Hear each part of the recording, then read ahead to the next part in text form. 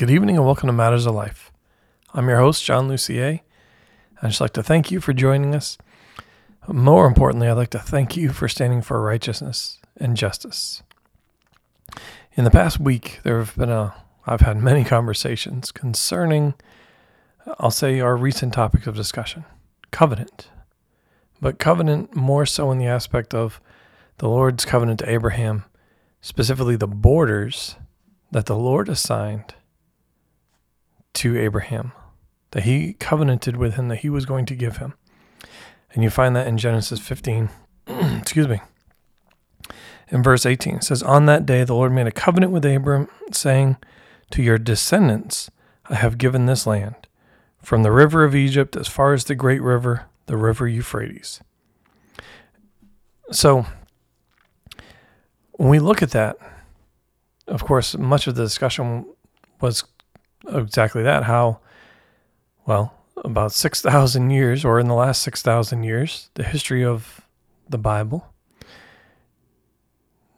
how Israel has not stepped into the fullness of what the Lord covenanted with Israel.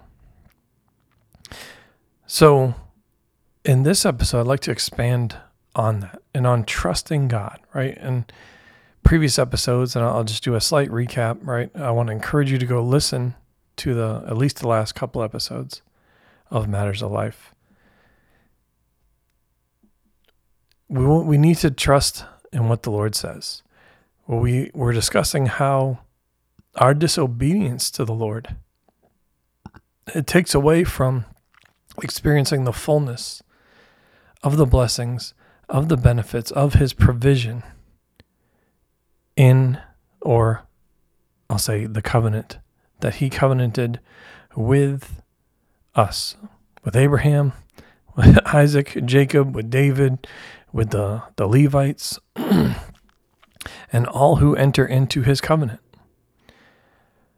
We need to understand that, right? And of course, the biggest thing was how, John, there are many nations that are set up now, and they have borders, and they have all these things, and they're sovereign, and absolutely, and I'm taking away from none of those things. But I want to remind us of something. Our God is a tribal God. When he, I'll say, changed Jacob's name to Israel, there were the 12 tribes of Israel, not the 12 subsidiaries, states, castes. They were the 12 tribes, denoting our God as a tribal God. Well, let's even look at that. If we study out history, and I'll say even today, whether that's in the Middle East, whether that's in Southwest Asia, whether that's even in parts of Europe, you will find that tribes tend to disregard borders. They pay them little to no heed. Why? Because their parents, their ancestors, roamed the land freely. And they would rather pay attention to what has been passed down, what their fathers have taught them, their ancestors have passed down to them, than really give heed or credence to man-made, natural borders. Which, of course, in the natural, that's been twisted and manipulated in a number of different aspects, the biggest one being smuggling, whether that's for drugs or narcotics, weapons, and even people, and human trafficking. But a lot of times this happens across tribal lands. So I'll bring this up because we have to understand that about our God, how he is tribal. So also the bigger thing is about trusting him and his word and what he says. He's the one that set the boundaries. And if we do a quick read of Job, we'll find that the Lord educated Job on that. He said, I've set the boundaries even for the water, and I've determined how far it can come and where it can't cross over to. And he asked Job, tell me how I did that. You know. If you know so much, you tell me. I'll ask you and you tell me. And he goes into a number of different things and even boundaries that he sets. So the bigger question for us is, will we trust what man says, or will we trust what our Heavenly Father says? And you could say you could argue that that's a simple question. But I would ask, have we? Have we truly trusted what the Lord said, or have we only operated within the confines and the framework by what man has said? And if we are operating in the confines and the constructs of what man says, are we truly trusting the Lord? And I say this because as I was reflecting on this and in the conversations that I've had, I remember where we recently moved from Virginia, in Virginia Beach. And I remember even living down at the oceanfront. There was many man-made boundaries. Even amongst the neighborhoods, you couldn't just say, oh, I live at the oceanfront. It was then a series of questions by anyone that was familiar with the area. Well, do you live in, and it was always certain neighborhoods. Do you live in Croatan? Do you live in Shadowlawn? Do you live, and it was a number of I'll say, areas that are technically all down from, or all around and a part of the oceanfront. However, they each denoted a different area. There were not even drawn on a map, but they were just boundaries that were there. And as I look, even amongst the church, even I'll say larger churches that had campuses, they chose to operate within the framework set up by man, as opposed to just going, hey, this is our church and we're doing what the Lord said. It was, well, this is our whatever campus, typically denoting a man-made boundary before that. So what I'm getting at here is we just need to trust what our Heavenly Father says as it pertains to everything. Looking at a covenant, this is what the Lord says, right? We can look at Psalm 111. And actually, I'll begin at verse 1. It says, praise the Lord. I will give thanks to the Lord with all my heart in the company of the upright and in the assembly. Great are the works of the Lord. They are studied by all who delight in them.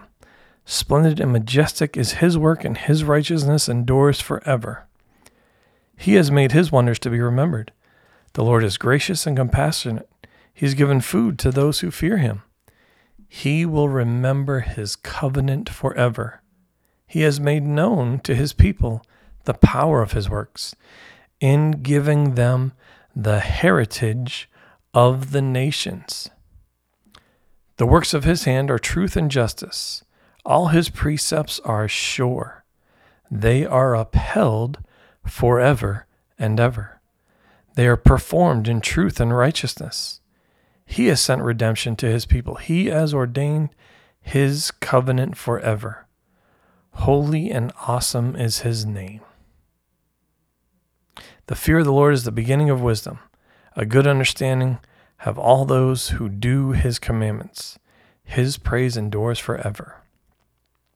It's like there was multiple times just in that one psalm about the Lord's covenant. He will remember it forever.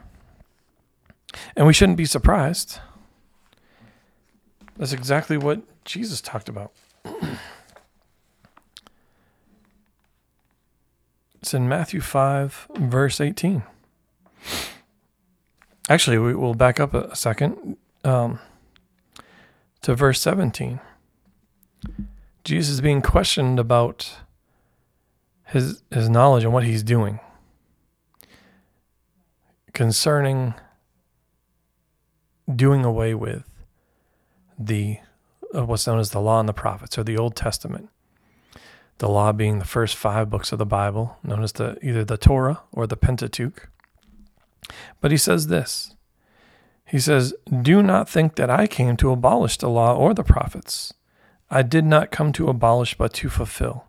For truly I say to you, until heaven and earth pass away, not the smallest letter or stroke shall pass from the law until all is accomplished." So why do I bring that verse up? Because yes, this is, well, as we look at covenant, where was the covenant that we just read written? It's written in the first 5 books of the Bible, known as the law, the books of Moses. Moses wrote about this.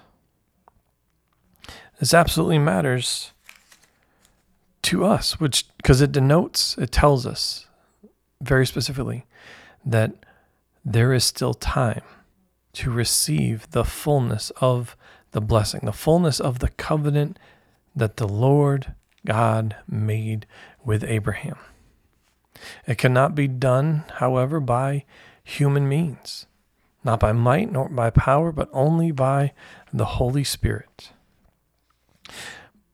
But we have to understand why, and why we can trust the Lord, and how he purposed for this relationship to be from the beginning.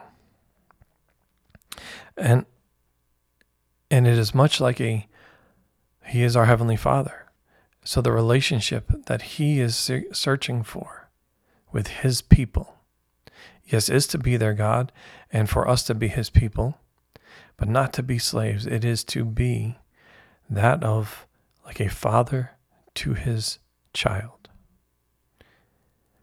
So we can look at it in this way. Romans 8, starting in verse 14, says this: "For all who are being led by the Spirit of God, these are the sons of God. For you have not received a spirit of slavery leading to fear again, but you have received a spirit of adoption."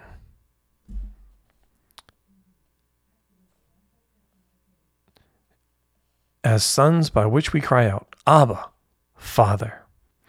The Spirit himself testifies with our spirit that we are children of God, and if children, heirs also, heirs of God and fellow heirs with Christ, if indeed we suffer with him, so that we may also be glorified with him. For I consider that the sufferings of this present time are not worthy to be compared with the glory that is to be revealed to us. For the anxious longing of the creation waits eagerly for the revealing of the sons of God. For the creation was subjected to futility, not willingly, but because of him who subjected it, in hope that all creation itself also will be set free from its slavery to corruption into the freedom of the glory of the children of God. I know there's a lot to take in there, but it shows the heart of the Father, of our Heavenly Father, but also how we must approach him.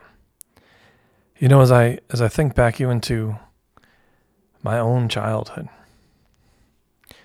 or just children in general, how are children with their father? Those that, I'll say, have one in the home. Because we can acknowledge that unfortunately, there are many that don't.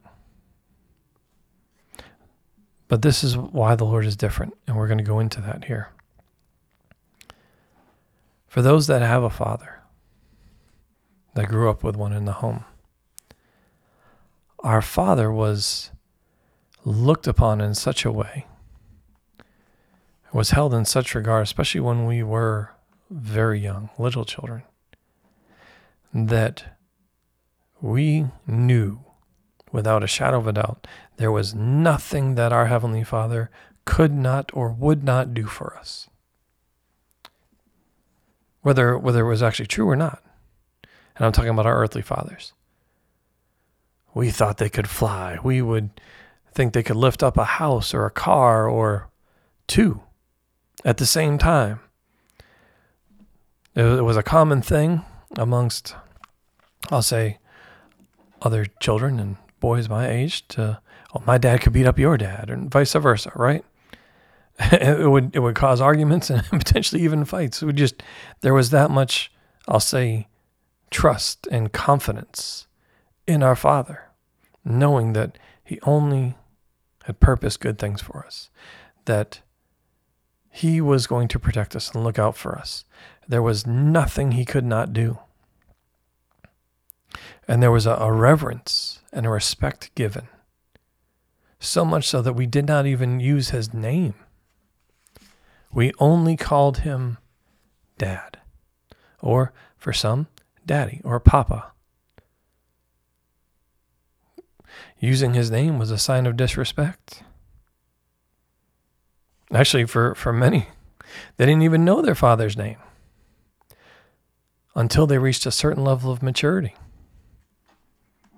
Well, can I tell you that began with our Heavenly Father? That it started the same way. That, if you will, honor, that reverence that we gave to our natural fathers, first and foremost started with our Heavenly Father. From the beginning, we can look at Exodus 3:13. Excuse me. It's not that we ever know our father's names, but again, we had to come to that level of maturity. But in Exodus 3:13, the Lord is talking to Moses at the burning bush, and He's telling him that He's going to send him to the Israelites. And He says, Moses is talking about how I'll tell the Israelites, the God of your fathers has sent me to you. But they may ask, what is His name? And what shall I say to them? And what does the Lord say? I am who I am has sent me to you. Now, this is important because it's not the only time that happened. We can go back to even Genesis in 32:29, right? Jacob wrestles with God at night, and also the Lord changed his name from Jacob to Israel. But it says how Jacob asked the Lord's name, or asked what the Lord's name was before he was blessed. And the response was, why do you ask my name? Again, in Judges 13, you can look at verses 16 through 18 with Manoah, who is Samson's father. He asked what the Lord's name was. So, because there was faith, there was confidence. He believed what the angel of the Lord had spoken to him. And he said, what is your name, so that when it comes to pass, we can honor you? Denoting his faith. He knew it was inevitable, that it was going to happen. He had to do his part, and he wanted to honor the Lord in it. And Manoah was then asked why he was asking. And he was asked why he was asking because it says the Lord's name is wonderful or beyond comprehension, depending on the translation. The Lord always intended our relationship with Him to reflect that of a parent and a child. Even if we would look at Luke 7, he says some very interesting things. He says how Jesus is teaching about prayer. And what did the prayer begin with? Our Father who art in heaven. Start with that. It denotes who we're speaking to.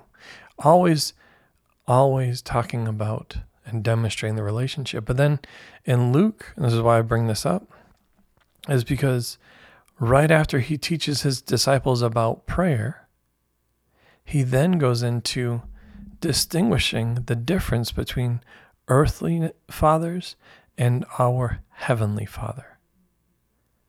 how our earthly fathers are a type and a shadow of the things to come.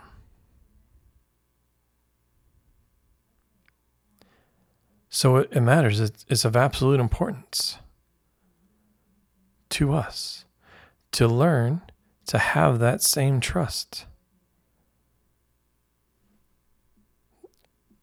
The same trust that Jesus had. This absolutely matters to us. But we also talk about, when we talk about sonship, right? We also need to know. I'll phrase it in 1 Corinthians chapter 2. It talks about this.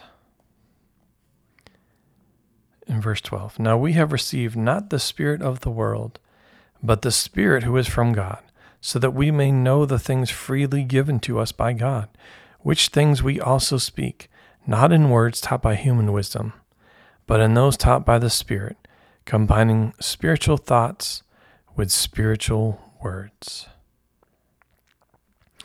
But a natural man does not accept the things of the Spirit of God, for they are foolishness to him, and he cannot understand them, because they are spiritually appraised. But he who is spiritual appraises all things, yet he himself is appraised by no one. For who has known the mind of the Lord, that he will instruct him? But we have the mind of Christ. Now I bring this up because it brings us to the second part of this. In any relationship, or in the relationship that the Lord designed, we need to understand and should not be unaware of the schemes of the enemy. The Lord always intended, He is our Heavenly Father, and to be our Heavenly Father. For Him to be our God, and we to be His people. But not in the traditional sense that has been taught.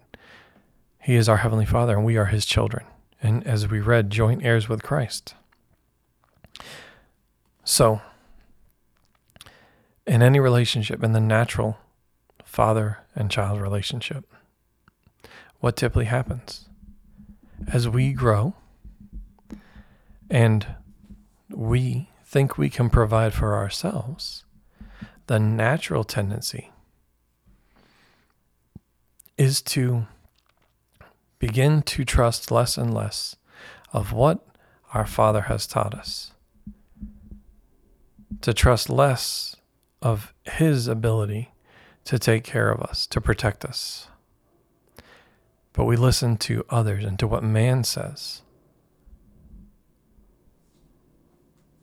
And this has always been the downfall. The reason for sin and iniquity. Listening to other voices, and there are many in the world.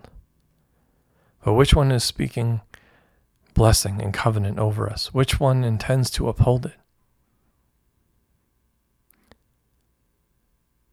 It's only our Heavenly Father. And because it's our Heavenly Father, and we are made in His image and His likeness, it should be of no coincidence and no surprise that is exactly what the enemy attempts to destroy.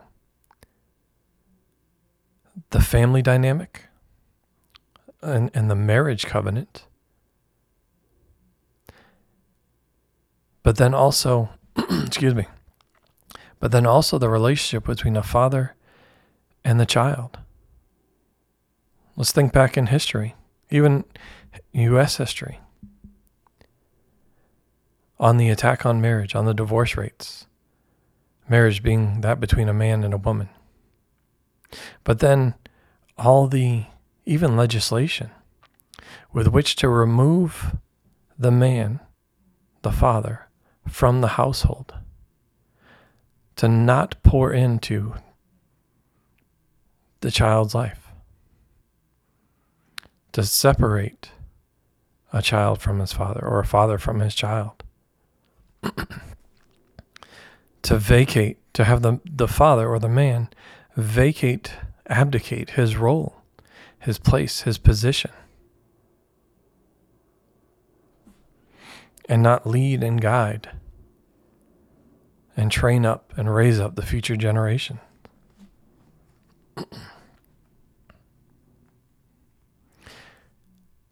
It is of utmost importance that we as men step into our role. But it's the role that, again, was first designed by the Lord. And that he always determined it to be. If we would go to Deuteronomy 32, Moses is given this song that the Lord required him, commanded him to speak in the hearing of the whole assembly of Israel. So I want to read the first 10 verses of this. He says, "Give ear, O heavens, and let me speak, and let the earth hear the words of my mouth. Let my teaching drop as the rain, my speech distill as the dew, as the droplets on the fresh grass, and as the showers on the herb, for I proclaim the name of the Lord. Ascribe greatness to our God, the rock, his work is perfect, for all his ways are just, a God of faithfulness and without injustice. Righteous and upright is he. They have acted corruptly toward him. They are not his children because of their defect, but a perverse and crooked generation. Do you thus repay the Lord, O foolish and unwise people? Is not he your father who has bought you? He has made you and established you. Remember the days of old. Consider the years of all generations. Ask your father, and he will inform you, your elders, and they will tell you. When the Most High gave the nations their inheritance, when he separated the sons of man, he set the boundaries of the peoples, according to the number of the sons of Israel. For the Lord's portion is his people. Jacob is the allotment of his inheritance. He found him in a desert land, and in the howling waste of a wilderness. He encircled him. He cared for him. He guarded him as the pupil of his eye. So as you see, even in this, the Lord is reminding them, hey, I am your father. Yes, I am your God and you're my people, but I am your father. That is how he intended the relationship to be. He is the only one that we can trust. So will we trust his word?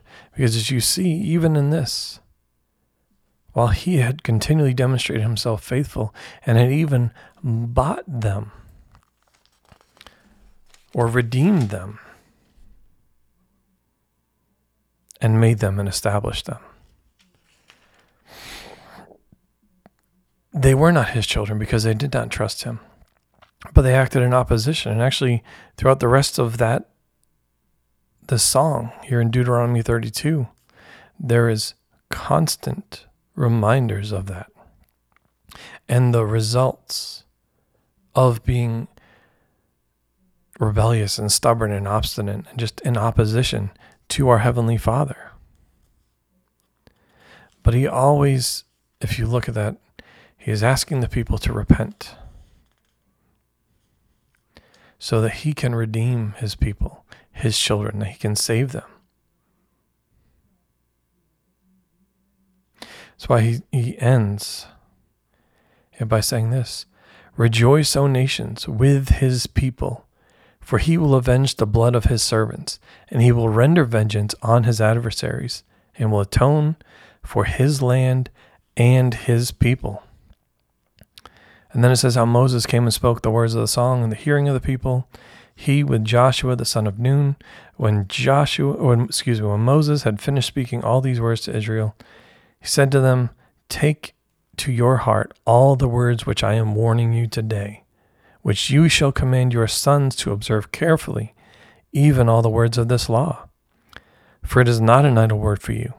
Indeed, it is your life, and by this word you will prolong your days in the land, which you are about to cross the Jordan to possess." And again, as we said, or as our Lord and Savior Jesus the Christ said, not one jot or tittle shall pass away until as far as the law and the prophets go, until all is fulfilled. Well, again, it's the law and the prophets. Jeremiah says it slightly different. He says it this way. Talking about, inviting. God is inviting, that is, Israel to repent. And I bring this up not just for Israel, but like I said before, it is for us, for each and every person on the face of this earth and their nation. I speak for myself, but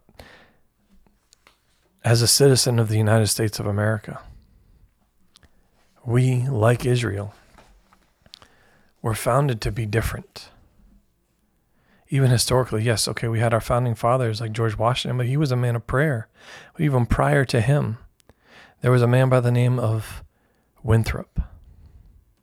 And Winthrop served as the governor of Massachusetts Bay Colony. But he had a vision of a new commonwealth that came into the world for the purpose of doing the will and the purposes of God. Denoting, and he even used the scripture saying that we shall be as a city set upon a hill. The eyes of all people are upon us. But the importance comes from that exact thing. To do the will of the Lord. And I think we can honestly, if we examine ourselves, and whether it's historically, but even now, with all that the Lord is revealing and showing, He's exposing all the ways that we have not been obedient to Him, that we have fallen, and that we need to repent and turn to Him as the prodigal son, as a child to his father, because He intends to restore us. But we must first repent and turn to Him with our entire heart, soul, mind, and strength. Or soul, body, and strength. But Jeremiah says it this way. In Jeremiah chapter 3. Multiple times, beginning of verse 11, he says multiple times how we are to repent. Return, faithless Israel, declares the Lord, right? But I'll start in verse 14. It says, Return, O faithless sons, declares the Lord, for I am a master to you. And I will take you, one from a city and two from a family, and I will bring you to Zion. Then I will give you shepherds after my own heart, who will feed you on knowledge and understanding. It shall be in those days when you are multiplied and increase in the land, declares the Lord, they will no longer say, the ark of the covenant of the Lord, and it will not come to mind, nor will they remember it, nor will they miss it, nor will it be made again. At that time they will call Jerusalem the throne of the Lord, and all the nations will be gathered to Jerusalem, for the name of the Lord, nor will they walk any more after the stubbornness of their evil heart. In those days the house of Judah will walk with the house of Israel, and they will come together from the land of the north to the land that I gave your fathers as an inheritance. Then I said, how I would set you among my sons, and give you a pleasant land, the most beautiful inheritance of the nations. And I said, you shall call me my Father, and not turn away from following me. The Lord always determined and purposed, yes, that He is our God and we are His people, but that He would be and is our Heavenly Father. So I want to encourage us as a nation to make things right with our Heavenly Father,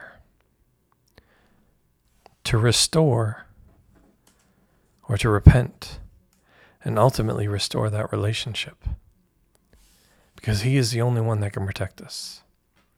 He is the only one that cares enough to do so and has the ability, the capability to deliver us, to set us free from the mess and the bondage that we put ourselves in, that we entrapped ourselves with. He will deliver us, and he will set us on the right paths. His path. His ways are straight. They are sure. And that's for every area and aspect of life. Our life, our children's, and our children's children's lives. The future generations. He's already purposed and planned to give a future and a hope. But we must trust him. He is able, ready, and willing to save. And his arm is not too short that he cannot save. So let us turn to him. Let us restore or seek him to restore and repair that relationship. Not just so that he delivers us, but because we truly love him. Because we can acknowledge and treat him with the honor and the reverence, or as many scriptures say, the fear of the Lord, the reverence of the Lord that he deserves. This is not one of the greatest commandments. Well, I won't say greatest, but it's one of the commandments. Honor your father and mother. If that's for our natural or earthly parents, how much more so should we honor or revere our heavenly Father? Amen? Well, we're going to pause there for today. Give us all time to process that, to ponder that, and to do what the Holy Spirit is prompting us to do. To repent of the things that we need to repent from. To restore that relationship with our Heavenly Father. For ourselves, but also for our nation. Not just for the United States, not just for Israel, but for any nation who's out there. Stand in the gap for your nation with your Heavenly Father. And continue to stand for righteousness and justice. We love you. God bless you. Have a wonderful evening.